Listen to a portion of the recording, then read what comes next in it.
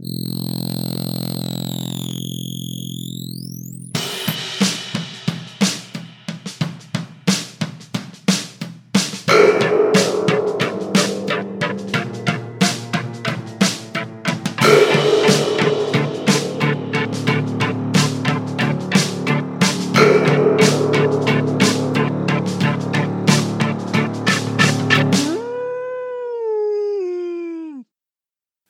the cool of an evening when you send in the mail to me a Blu-ray.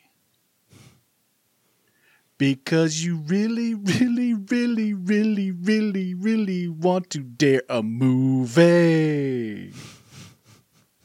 At first we say no, we're really alright, but then we stop. When you PayPal a $5, oh, the pot is crazy with the Spookies little movie like this. Spookies! You are listening to the Dare Daniel podcast and Song Parody Hour, where you send us your most sinister movie dares, and we suffer the consequences for your amusement. I'm Corky McDonald, local comedian. Ooh. I'm Corky McDonald, local comedian, and I've got a leather top outfit on. With me, as always, is film critic Daniel Barnes. Hi, everyone. And Corky, can I just say that I always love it when your intros are really long. Yeah. Really long. Love it. Just sitting here like an asshole. On this show, we do your dirty work by watching the most unwatchable movies you can imagine, and then we review and rate them using our unique system. Run-of-the-mill bad film, we'll give that a dare. Double dare goes to the truly atrocious movies, and we reserve the reverse dare, the hallowed, worldwide, respected, and renowned, the Peabody Award-winning reverse dare for those despised movies that are actually pretty good. Today on the podcast, we're reviewing the 1980s low-budget cult horror movie Spookies. We're also going to read some movie dares sent in by our listeners, but before we get started, we're going to talk about the movie-themed cocktail that Daniel made this week. Yeah, everyone seemed to like the themed cocktail that I made for Deadly Attraction, The Demon Child. So I thought, let's do it again. I was kind of trying to think of a name for this bit, kind of a portmanteau similar to our use of Schmeed. So I thought, it's a podcast cocktail. Let's call them Podtails. But that's dumb. So let's just call it a cockcast. This is a cockcast. We're cockcasting right now. We're both cockcasters. We can say that. And for these cockcasts, I really want them to spring directly from the film that we're reviewing that week. And one of the characters in Spookies, in maybe my favorite scene in the movie, drinks from a bottle of brandy. So I knew I needed to make a brandy-based cocktail. And one of my favorite brandy cocktails is the Sidecar. Now, the classic Sidecar is made with cognac, which is a specific type of brandy, orange liqueur, lemon juice, and an optional sweetener. Pretty simple cocktail, but I thought that for a film, which we'll talk about in our intro, Spookies, that is essentially two movies that have been sutured into one. So what I wanted to do is make you basically two sidecars in one. 2 base spirits, 2 orange liqueurs, 2 fruit juices, 2 sweeteners, and even 2 different garnishes. And Corky, do you know what else is 2 things in one? A werecat. And that's why this is the Werecat Sidecar. Nice. The Werecat. I used a lovely brandy from California Distilled Spirits. The movie was shot in Rye, New York, so I threw a little rye whiskey in there as well. Split the orange liqueur between Grand Marnier and Cointreau. Added a splash of OJ to the fresh squeezed lemon, and then split the syrup between simple syrup and cinnamon syrup, and I gave you both lemon and orange twists. Corky, it's a drink that I think is chaotic, overstuffed, and pointlessly convoluted, and yet surprisingly palatable, not unlike the film that inspired it. What do you think? Well, I just want to say, Dan, I love when you take so long describing your drink, because I sit over here like an asshole. Right. But it gives me more time to drink. And I think you're really missing a trick we should have called this a werecock. Or a werecock. I mean, I'm doing that right? I'm doing that right? Have fun with it. Just have fun with it. Cat cock. Cock cat. This is really good. It's fruity, sweet, and oh my God, I love the little dance it does on the back of my tongue. I gotta say, you're really showing your mettle with these cocktails. These are really good. This is like 2 home runs in a row. Well, thank you very much. You know, it's kind of easy once you figure out a base spirit, and then you can kind of work a cocktail around it. But this one had like 4 or 5 conceptual overlaps with the movie. So Like the movie. that's how I work, man. Corky, dares. We need them. We need them. It's kind of built into the format of the show. It's right there in the name, guys. Mm-hmm. It's right there in the name. You really thought you could get by without daring us something? We have a dare this week. It is from my beautiful, beautiful wife, Darcy Self. What do you got for us, sweetie? She has Speed 2.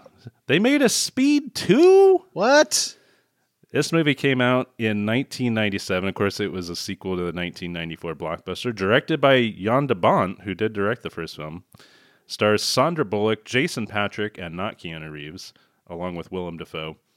Why, my dear, did you want to watch Speed 2? She says, it's summer blockbuster season, and what better way to celebrate than by watching the box office bomb, see what I did there? What? Speed 2, Cruise Control.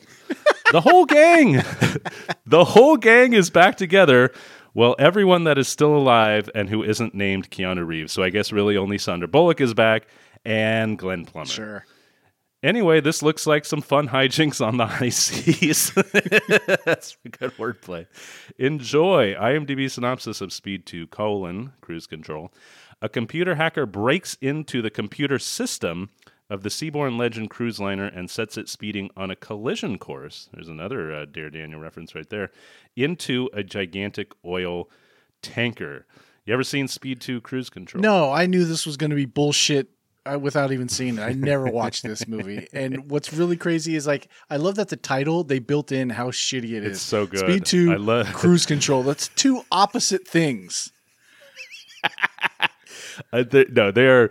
That is a classic case of a movie trolling itself. Yes. It's just like, yeah, this movie's on cruise control, guys. This was a paid fucking vacation. You think anyone gave a fuck? We didn't focus the camera. Speed 2, slow down.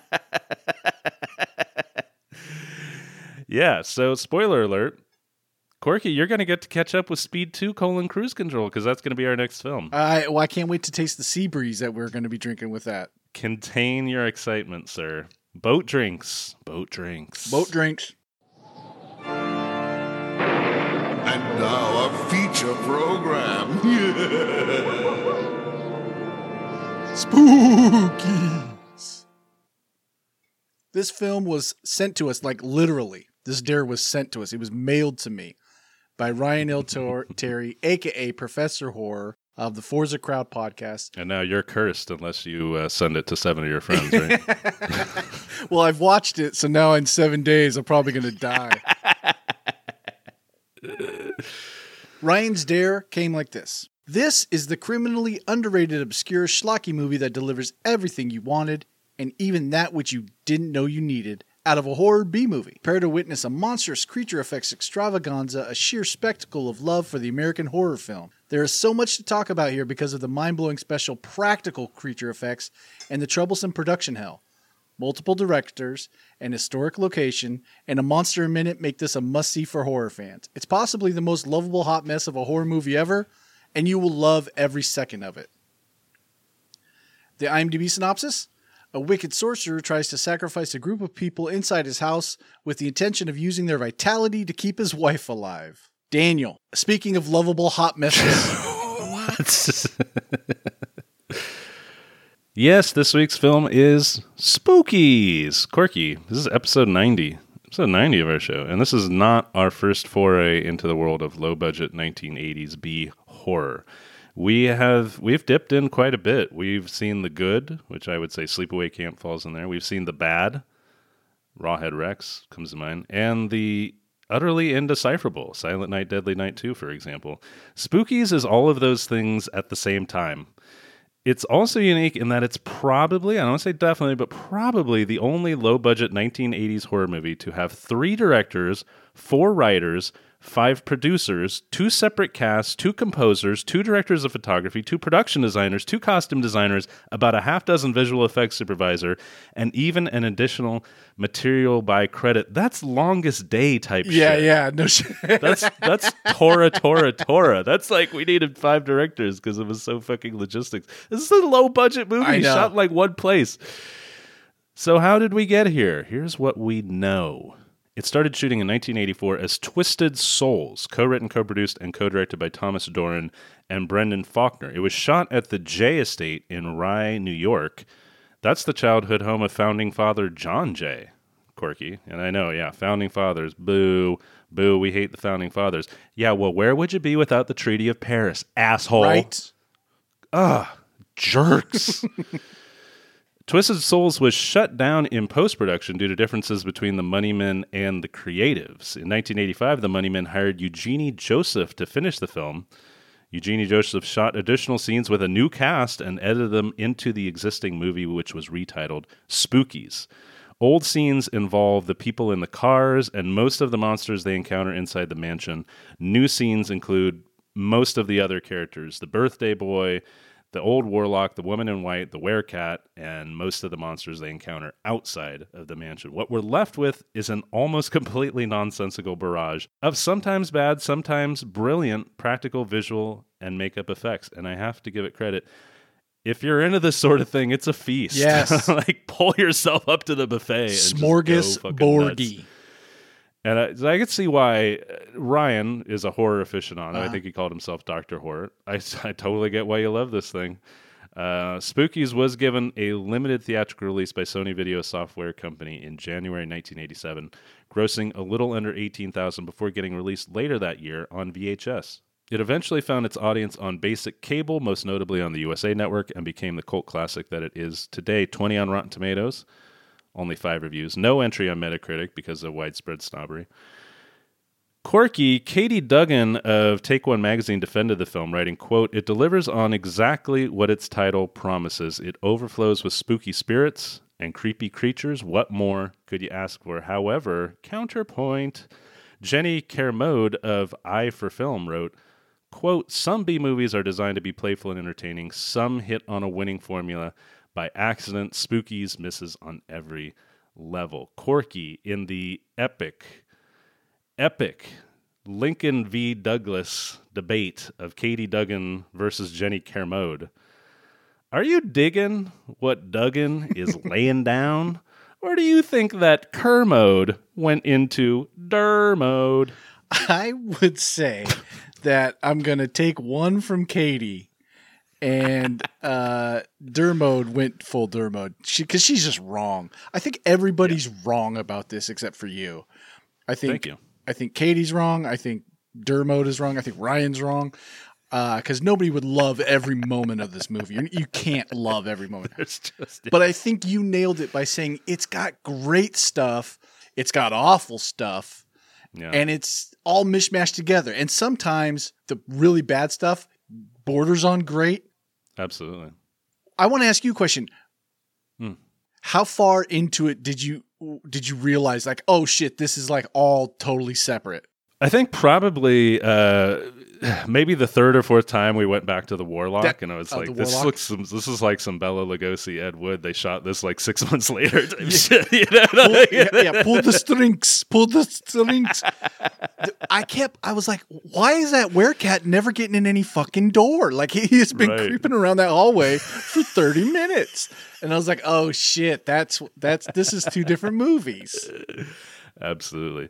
Yeah. Returning to Ryan's Dare, I did not love every second of this movie. However, I did like a lot of the seconds. Absolutely. Of the movie. I would make a comparison. This is maybe an odd comparison. I know I talk about Airplane a lot. Whatever. It's an important movie to me. But I feel there's something there. Like for fans of low-budget horror, this movie is what Airplane is to fans of comedy. It's not just like it's the best, because a lot of stuff in the Airplane doesn't necessarily work, but it's the most. Like if something doesn't work, there's another one in the chamber, right? Yes. And it's not just volume, but it's variance. So in Airplane, you have broad slapstick, you have super offensive racial stereotypes, really easy stuff, and then you have wordplay gags, you have visual gags, you have more cerebral stuff, you have stuff that pays off right away, you have stuff that doesn't pay off until like an hour later, and sometimes all that's happening in the same shot. Spookies is the same way in that it has all the creatures. It has all the horror tropes that you could possibly want, and they just like throw them at you one after another, albeit it is with basically non-characters wandering through a non-story that makes no sense. So not 100% for me. I'm not necessarily a horror guy, so this kind of smorgasbord, as you called it, is not necessarily going to be my favorite thing. I also appreciate a little narrative coherence, a little character development. Couldn't hurt. However, I admire the hell out of it. Yeah, me too. It is go for broke, and a lot of these effects actually look really cool. It was nightmarish because it kept not making sense, but kept getting worse. And it was relentless in that, and in very unique ways that you don't see in even big budget horror movies. Big budget horror movies can be the most boring because they're just doing jump scares, gore. This was really inventive on a shoestring budget. It really was. And really inventive with the ideas for the kills, the monsters. But yeah, without a performance that I enjoyed. I mean, nobody in this was worth a damn. But still, somehow there was a movie that I was into the entire time. Yeah. All right, well, let's get started. Let's go. Spookies. We open on, appropriately enough, a graveyard and a crypt that is kind of like breathing, this sort of breathing crypt with chains around it. And we see this old white house surrounded by this field of tombstones. But, well, a field of cardboard cutouts shaped like tombstones placed all. I mean, they did a lot of them too. One of my favorite things in the credits though was the additional material by. Yeah, right. Like that's like the fifth guy at the gangbang that's his credit. Additional material provided by. There we see a man. Back to camera. This is our sort of Bela Lugosi character, the Warlock. He's named Creon. I had no idea Only he was with named subtitles. Creon until I read about it afterwards. But he's sitting by a coffin. He has his back to the camera, and he says, "I can wait no longer. The final foolish victims will be here very soon. Once again, we shall be together." I don't know what accent that is. Nope. It's like 8 different accents at the same time. It's bad. But that's it. That's our kind of setup. We now meet Billy. Oh, little Billy. Billy, let me just describe Billy. He's dumb. Yeah. Billy is a dumb kid. He's got a backpack. He's wandering through the woods. On his birthday, he's being tailed by this monster who we just see has teeth and purple skin. This is the werecat. Yeah. Who he kind of just creeps around. He just creeps around. Can we describe the werecat real fast? Yeah, absolutely. He looks like Alan Cumming as Nightcrawler, but he got a job at like Long John Silver, or he got a job at Red Lobster where has to dress like a pirate. Yeah, he's real fancy. Yeah, Nightcrawler dressed like a pirate-themed restaurant maitre d'. No, yeah. He looks like he's working at the Celebrity Room while Jose Feliciano is playing. Fargo reference. You got Jose Feliciano, you got no complaints. You got no complaints, right? Meanwhile, while this is happening in the woods, and this is the word of the show, meanwhile. Yes. Because it's constantly cutting back between two or three or four things that don't seem related at all and aren't. Meanwhile, 2 cars are traveling through the night. We see the driver in the first car. He complains about the guy in the other car, how he got them kicked out of the party, and now he's lost. And then we cut to the guy driving the second car, and he goes, "What a jerk!"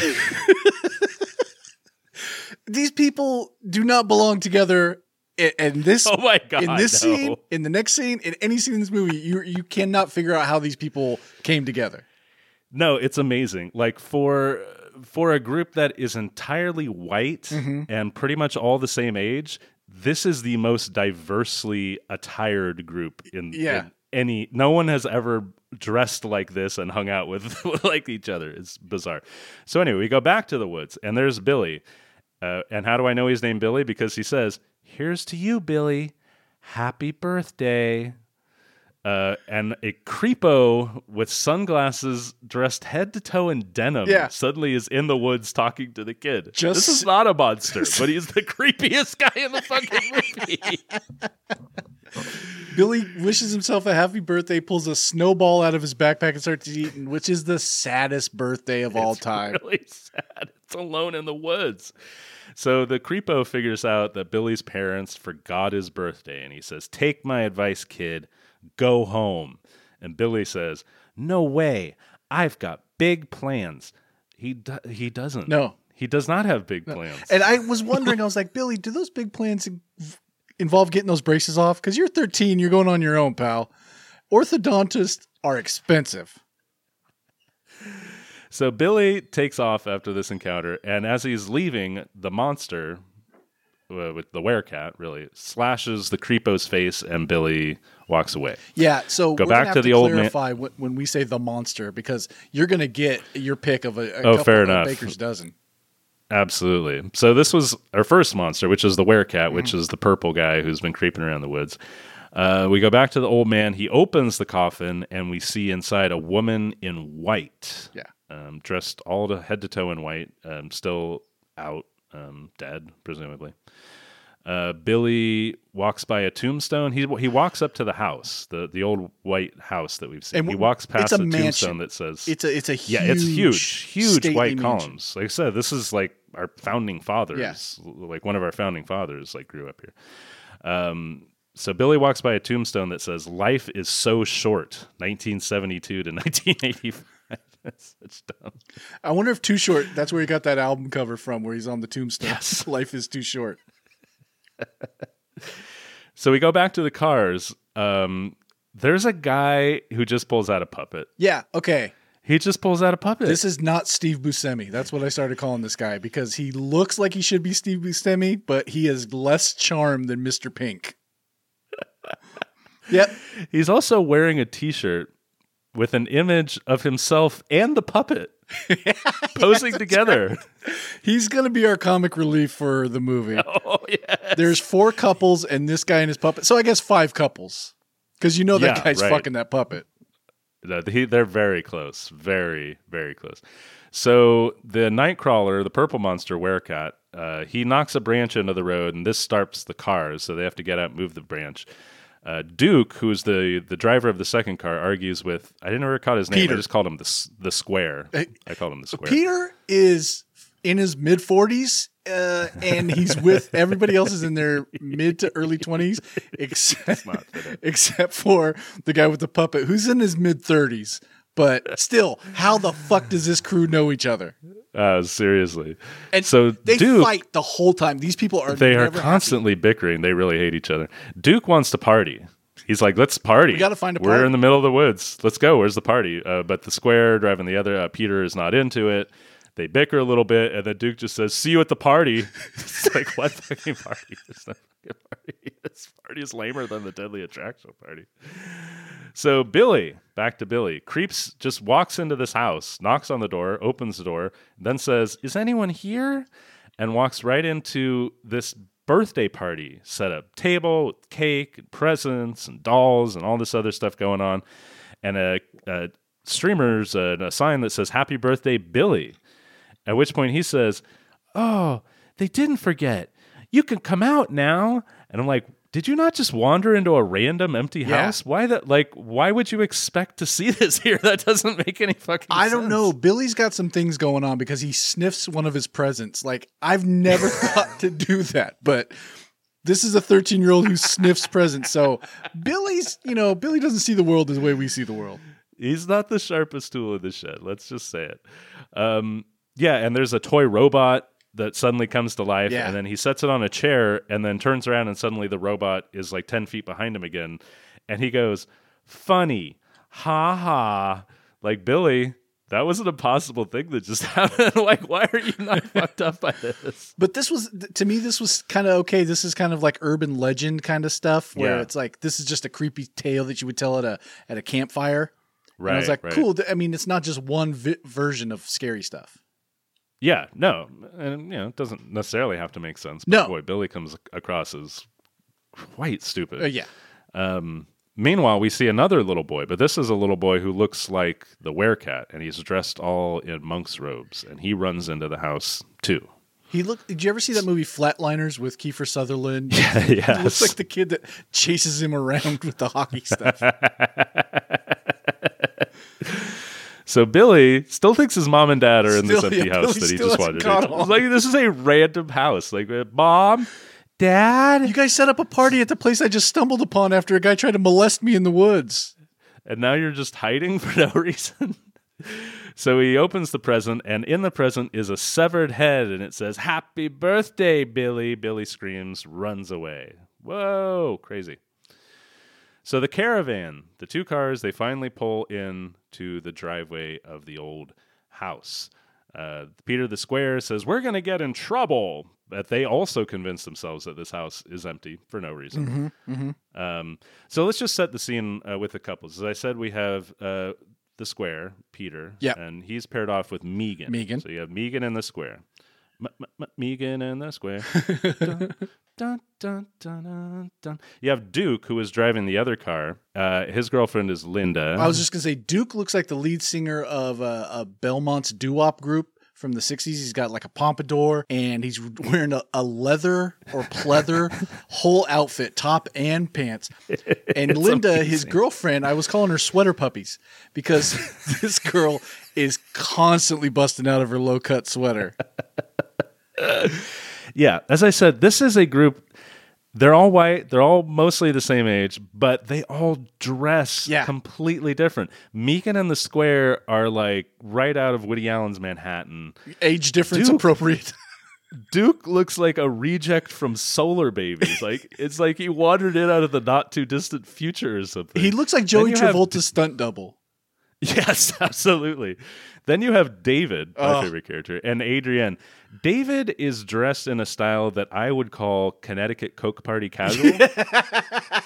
He has white pants, white shoes, black socks. Yeah. And basically looks like the poor man's Burt Convy. He watched Pretty in Pink and was like, I want to be James Spader, but have I've been none to of the it. charisma.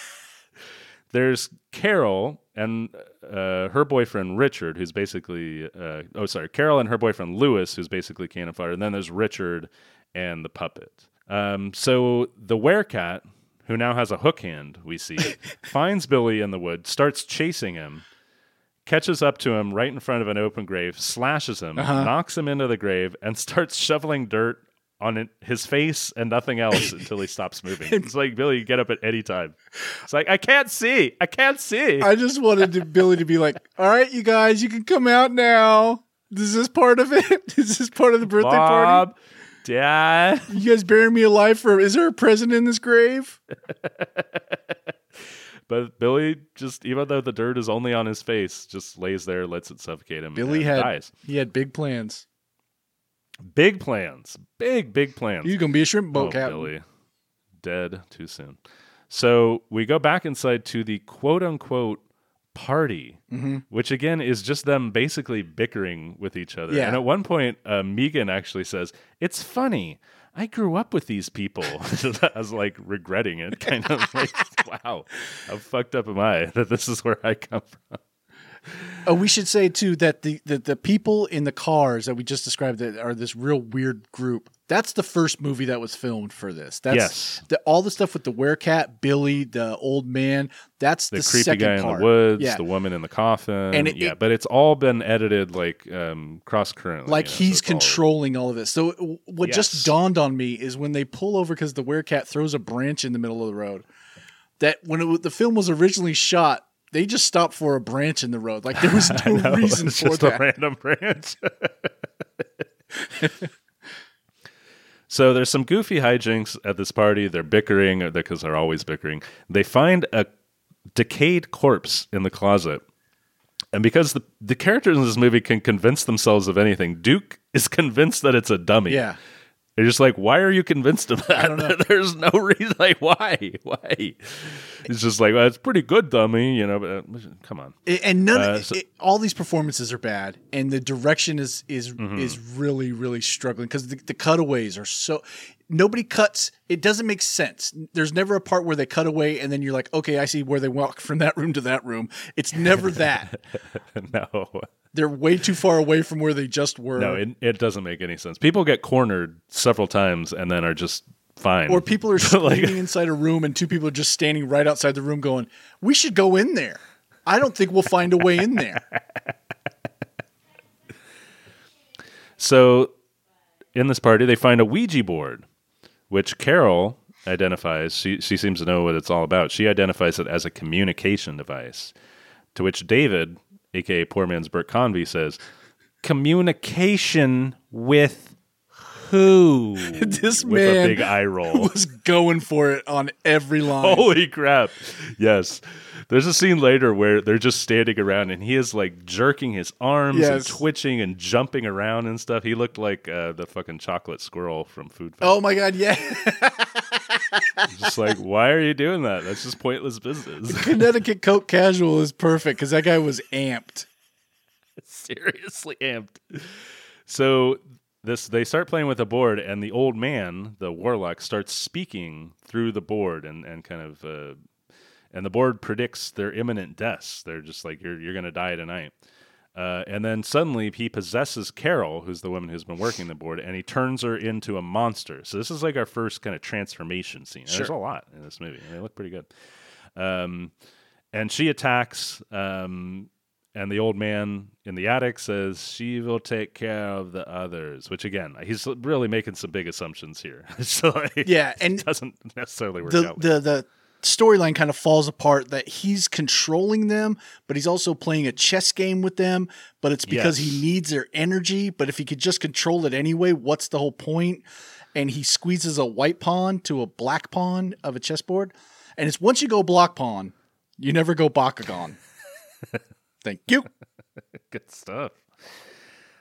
Lewis is the first member of the group to die. Lewis is just cannon fodder. Yeah, like I he's said. the red He shirt. runs out of the house and is immediately swallowed into the ground by a grave, at which point more people rise out of the ground. Uh-huh. He goes in and they come out. So while they're all bickering, all of a sudden zombies attack, and the zombies actually don't attack. The zombies just kind of push them back into the house. They drive him back into The the zombies want them to stay in the house. Yeah. They're there to just protect them and kind of make sure that they stay in there. To which we go back to the old man, and he says, just like a simple game of chess. I'm like, I don't think we play chess the same way. No. Like, this is not how you play chess. Although I did see Kasparov do the opening zombie gambit one time, and it was pretty stunning. This is the kind of movie where the budget is so low. They had one great location, and they had maybe two floodlights, and they had somebody who kind of knew how to light a room, and that was it. That was all they had. I just don't understand how did they get to shoot at this like historic house? It doesn't make any sense. I was wondering, was it a grant or something like that, or the place was about to be condemned? I don't know. Weird. Anyway, you think John Jay was just like, somewhere ages and ages. That's how John Jay spoke. I don't know if you knew that, but somewhere Absolutely. ages and ages hence, a very low budget schlock horror film will be made here. that is spot on, John Jay. Well, that's from Spot my on. one man John Jay show. Well, you're in touch with the character, and that's why. So while they're all bickering, the woman in the coffin, remember the woman in white in the coffin, she starts to stir a little bit, and then she sees the old man and recoils from him. Yeah. Says, stay away. I don't want you by my side. Please leave me alone. And of course, he's a man, so he takes that as an invitation to get closer and not leave her alone, ever. He's got some real men's rights activist vibes going on. Like he just demands that she be with him, and he loves her so much, and she can't deny that. More puppet guy shtick. The puppet guy occasionally just pops up to do some puppet He shtick. couldn't die fast enough for me, to be honest. Really? There were a few fake outs. I got really pissed off. The way he does go is pretty awesome. Oh, that's my favorite part of the movie. Yeah. So they decide now, Clue style, let's just all wander separately around the house that's trying to kill us. I mean, great idea, right? So they all kind of couple off, except, well, as you said, puppet guy and his puppet are a couple. So they do all couple off while the Carol monster is supposedly kind of creeping around trying to find them. Duke falls down a flight of stairs, but then because Duke's got a Duke, he wants to fuck. It's like, damn, he just fell down a flight of stairs. You've Like, just take a few watched the minutes. ground swallow someone up, and Carol desiccates into a mummy in front of your eyes, and you're like, "Yep, time to get it on." Time to bone. Duke Green's got a Duke Green. So Duke is just fucking around. He's throwing a blanket to his girlfriend. She throws it back. He drinks some rancid old wine for some reason. And then puts a sheet over his head and says, "Look at me. I'm Duke, the horny ghost." I hope that line was written. I hope somebody wrote that and was like, fuck yeah. So while... Oh, fuck. What was Duke's girlfriend? Linda? Linda, Sweater Puppies. Yeah, so while Linda's laying on the ground, suddenly, boom! Arms reach up from the ground and grab her, and this creature leaps up from the muck, and then more leap up, and it's a group of farting muck men. Yes. It's just guys made of muck, just like... And they look like they're going to be real slow at first because they're just lurching. Like you would expect a muck man to lurch. And then all of a sudden, like him and Duke have a fight, and it is like they go fucking These at are it. violent. They go ham on the furniture in there. Like it Oh, reminded really? me of Rawhead Rex, not just in the low budgetness, but when he took down that whole pantry, that's Yes. how they treat, support beams, tables. Like they're throwing shit around. Yeah, I was like, there's one shot where I was like, damn, one of your talent almost got like his head ripped Yeah. off. Like the Duke almost gets really hurt there. The subtitles but in this, though, it says screaming, yelling, and farting. It's so great that these monsters just are constantly farting. Well, it was evocative of how gross it would be to have monsters come out of the ground. Yeah, I get that. So Duke fights them, but then Linda is able to melt them with water. So she kind of melts them down. Now we go back to the puppet guy, who is now so desperate for comedy, he's doing mop and bucket slapstick. Oh my god!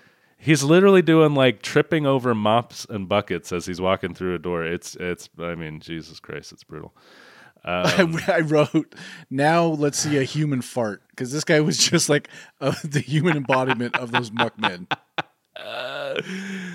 And the Carol monster attacks. She attacks him again. She's constantly just creeping around and then attacking. The woman in white leaves the coffin. She rejects the old man again. We're saying women in white, but it's a bride's dress. It's a gown. It is. It is. But when she was first in the coffin, that was pretty well shot. Like, it was ethereal, kind of. She was coming alive again. I thought that was a pretty good shot. Even though I don't like that part of the movie.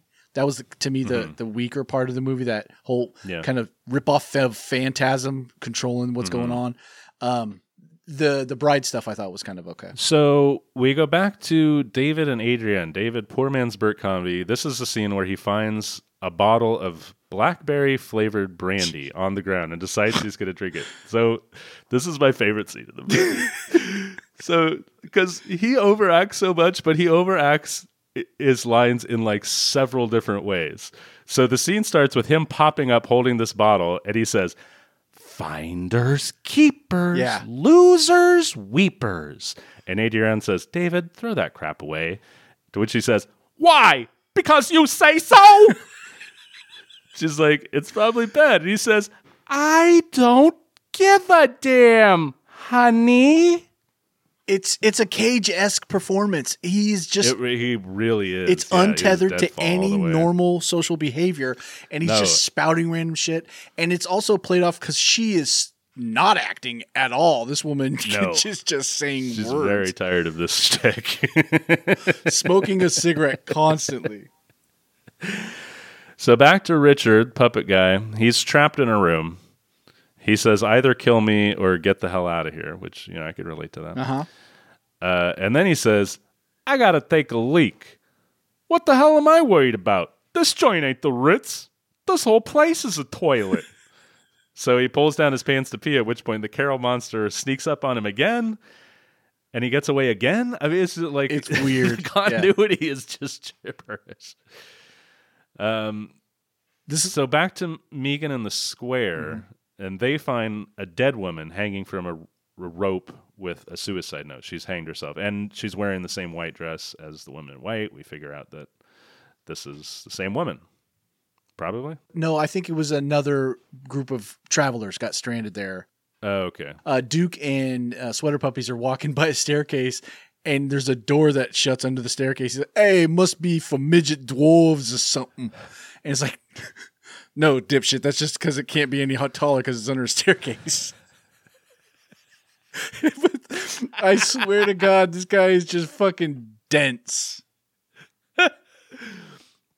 So now we get another creature attack. This one is it's like kind of a lizard monster, but it has a creature from the Black Lagoon face, and it jumps on David, who is the brandy guy.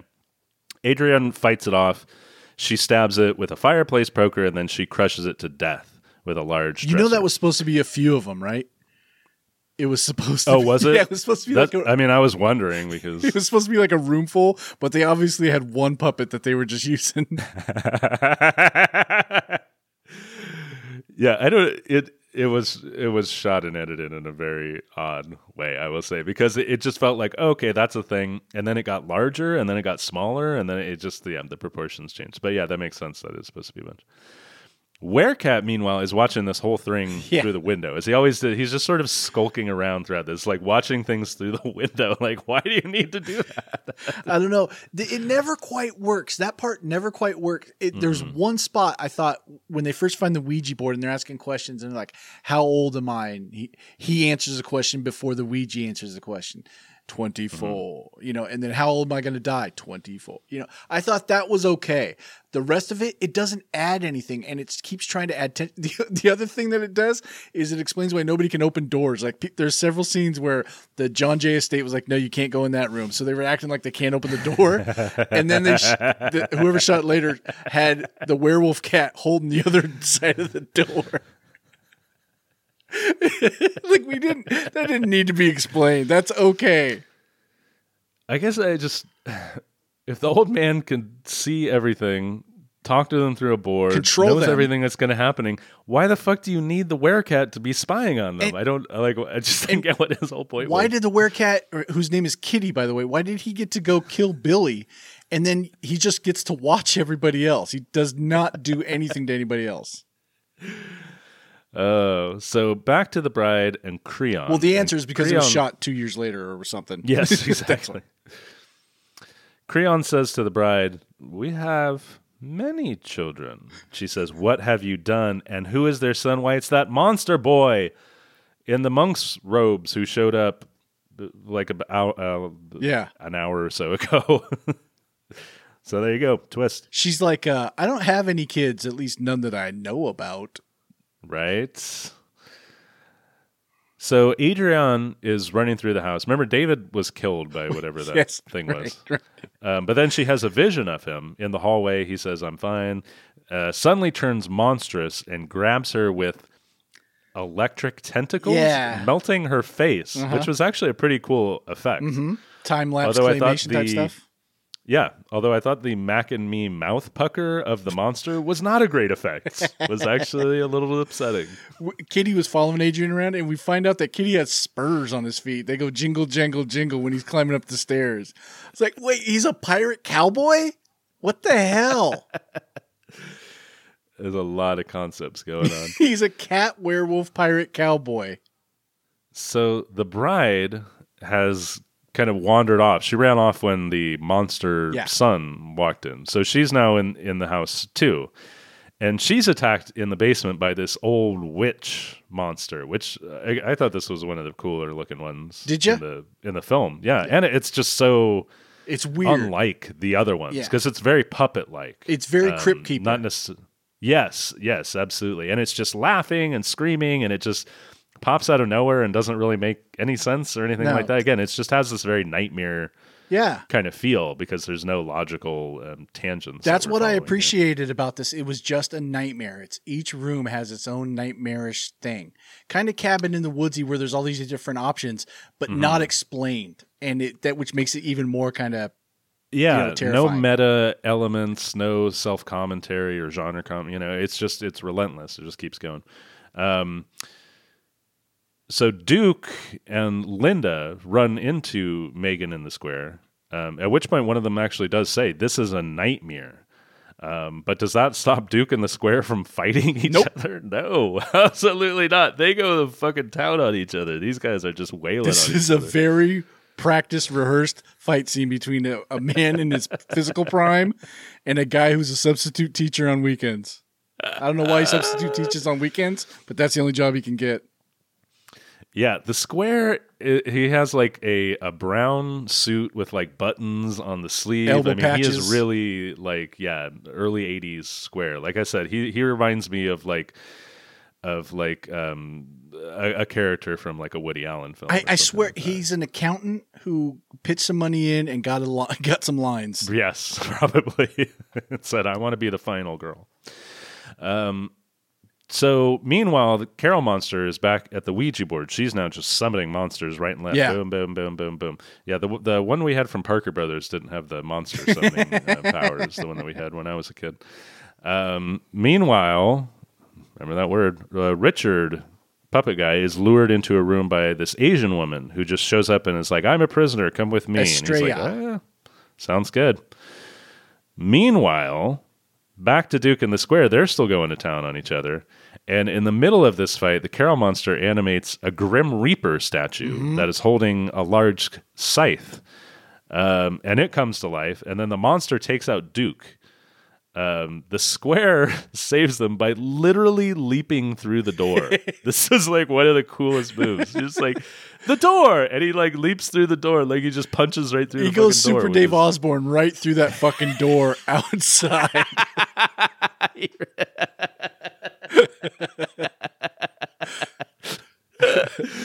Oh, yes.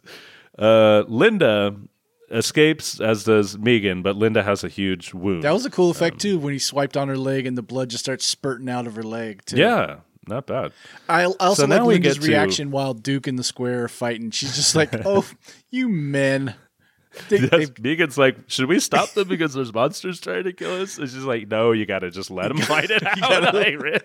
Duke Green's going to Duke Green. Duke's good to great. Oh, wait, he's dead. Never mind.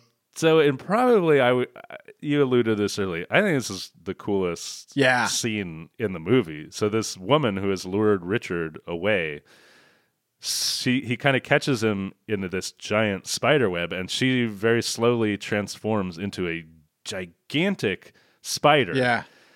And which to me was kind of reminiscent, not just of like, The Thing and these other transformation movies, but kind of the mother alien from Aliens. Oh, right. Yeah. It's like, it's an impressive, like there's several different like layers and levels to it as well. But yeah, she just turns into this gigantic spider, sticks one of her legs right into Richard and just sucks him dry. Like Just literally at once he deflates. sucks it. Yeah, that's it. Bye-bye, Richard. But it's all practical effects. It is. You can see some of like how they shot it, but that doesn't matter. It's really well done when the legs start coming out of her body and her head starts growing and her eyes pop out. I was into it, man. This was cool. Plus, it was creepy before that.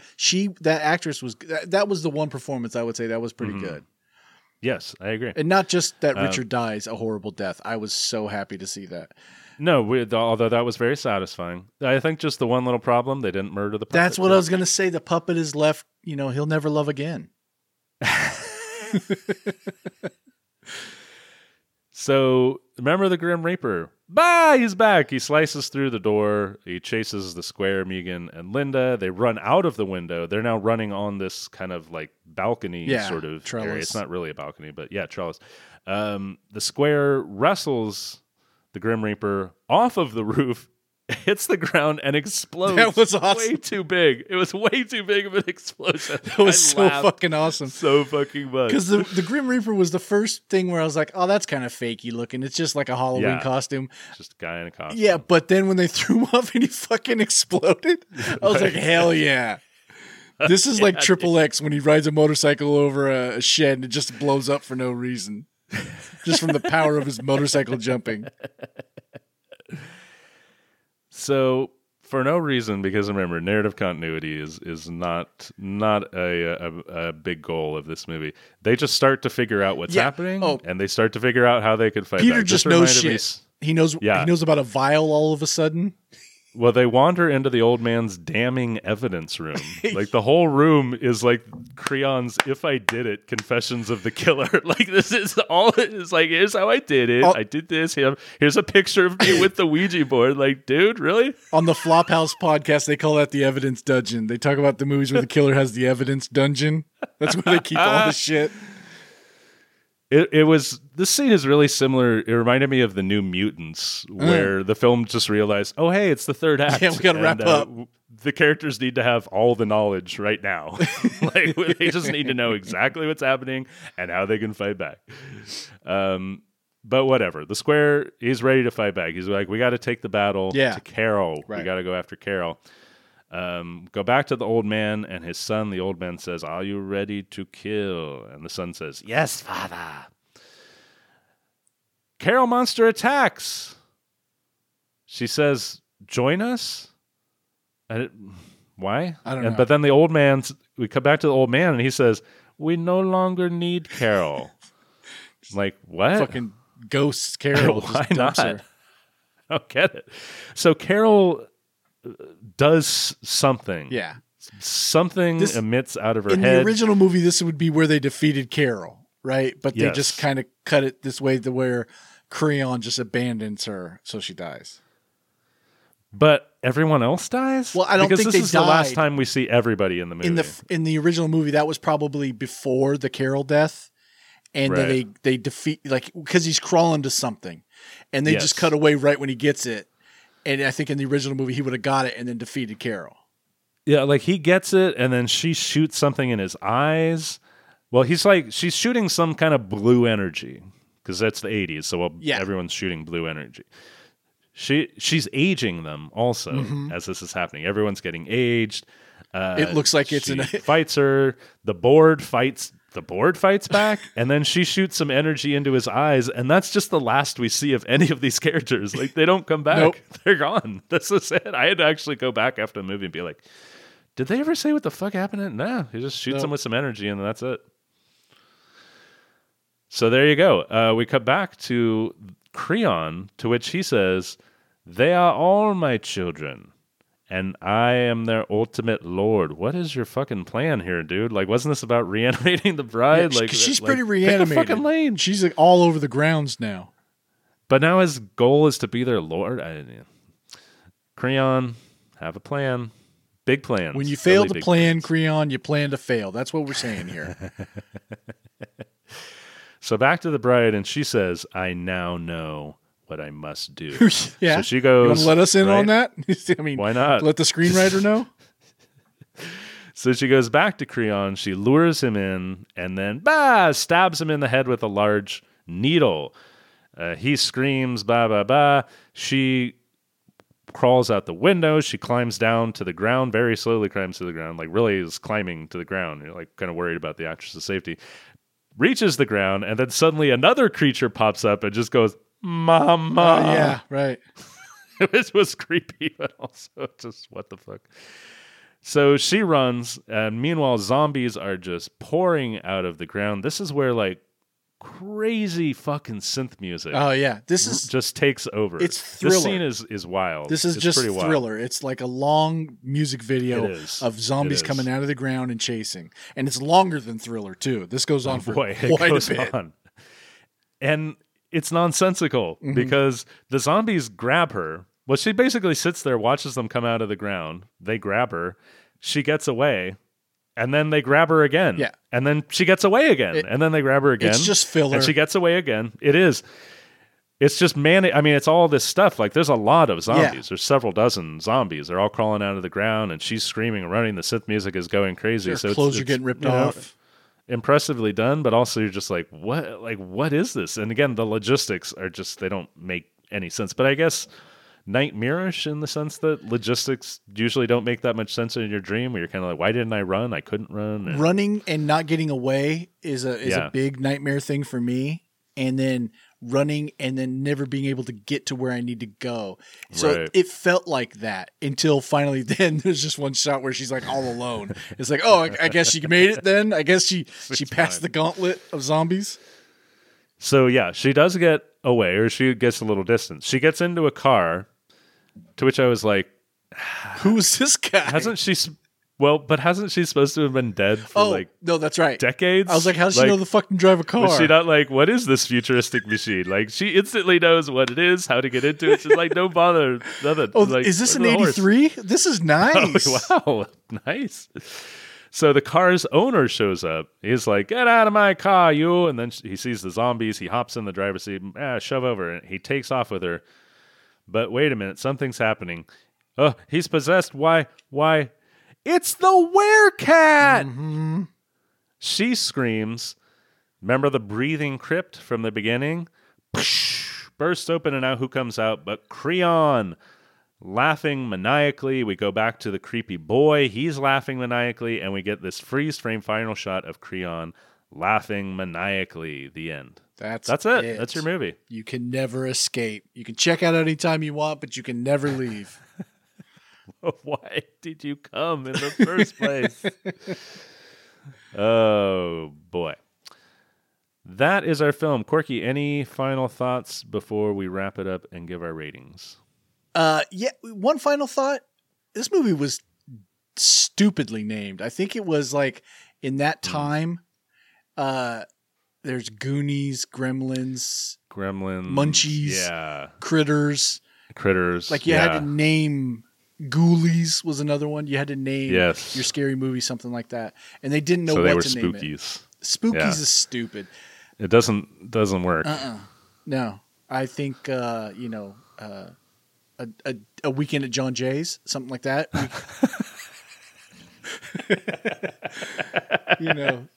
Duke in the Square.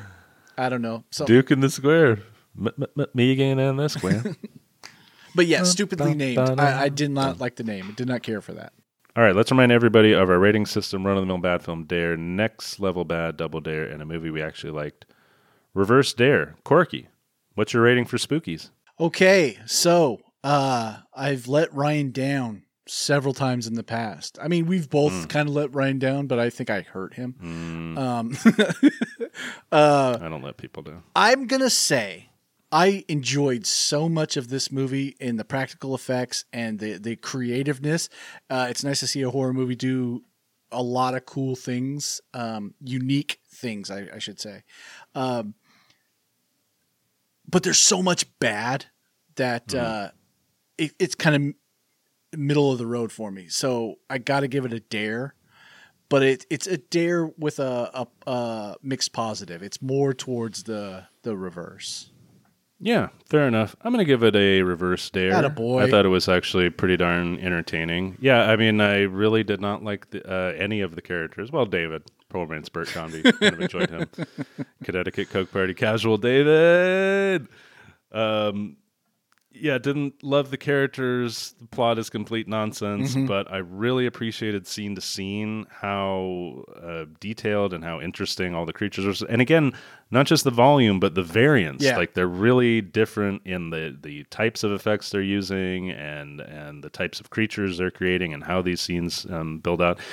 Again, not super successful, but it does kind of work as we talked about on that level of it feeling kind of nightmarish in a way that is like, I mean, I'm evoking a great movie here, but Texas Chainsaw Massacre, not like it just has that legitimate feeling of like a nightmare playing out. Like the nonsensicalness of it kind of is a weird backward strength of it in a way. And to me, it really harkens. Sorry to cut if I'm cutting you off, but it harkens like to Rawhead Rex because that was a Double Dare production and everything.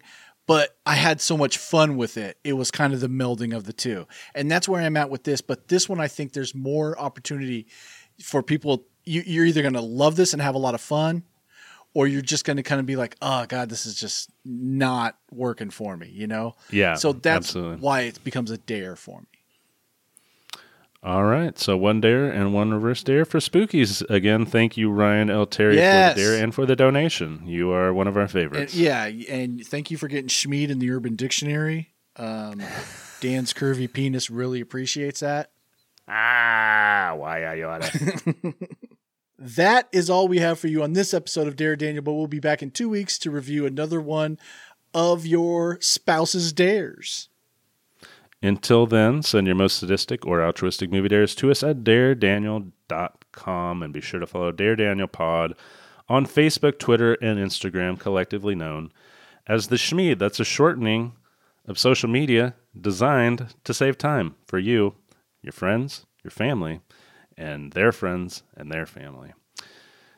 Corky, funny story. I don't know if you actually knew this. Christopher Nolan's Tenet, the film Tenet, is actually inspired by Schmeed. Christopher Nolan saw how everyone was saving so much time. He was like, damn, they're saving so much time. Yeah. It's like they're going backwards in time. Hang on. And that's how that movie, it's a true story. I thought you were going to say Look it it's up. inspired because he was like, you know what? I'm just going to do a bit for a whole movie. Like and rate us on iTunes or wherever you listen to your podcast. You can read more of my movie reviews on the Dare Daniel website at daredaniel.com. And you really can. I actually have been reviewing movies on there this year, which I did not really do last year. I was lying to you last year. Well, you could read old movie reviews, but new movie reviews now too at daredaniel.com. Corky, it is your 13th birthday this weekend. Yep. You have been wandering through the woods. You came upon an empty house and expected a birthday party to be there for some reason. I got nothing else. What, huh? Catch me at all the Founding Fathers' houses. John Jay's, Button Gwinnett's, Cotton Mather's. We're hitting everybody's up. You know. That sounds good. For Dare Daniel, I'm Daniel Barnes. And I'm Corky McDonald saying, guys, you can come out now. Guys, I'm really waiting for my parents to still show up for my 13th birthday. We love you. Thanks again, Ryan. Bye-bye.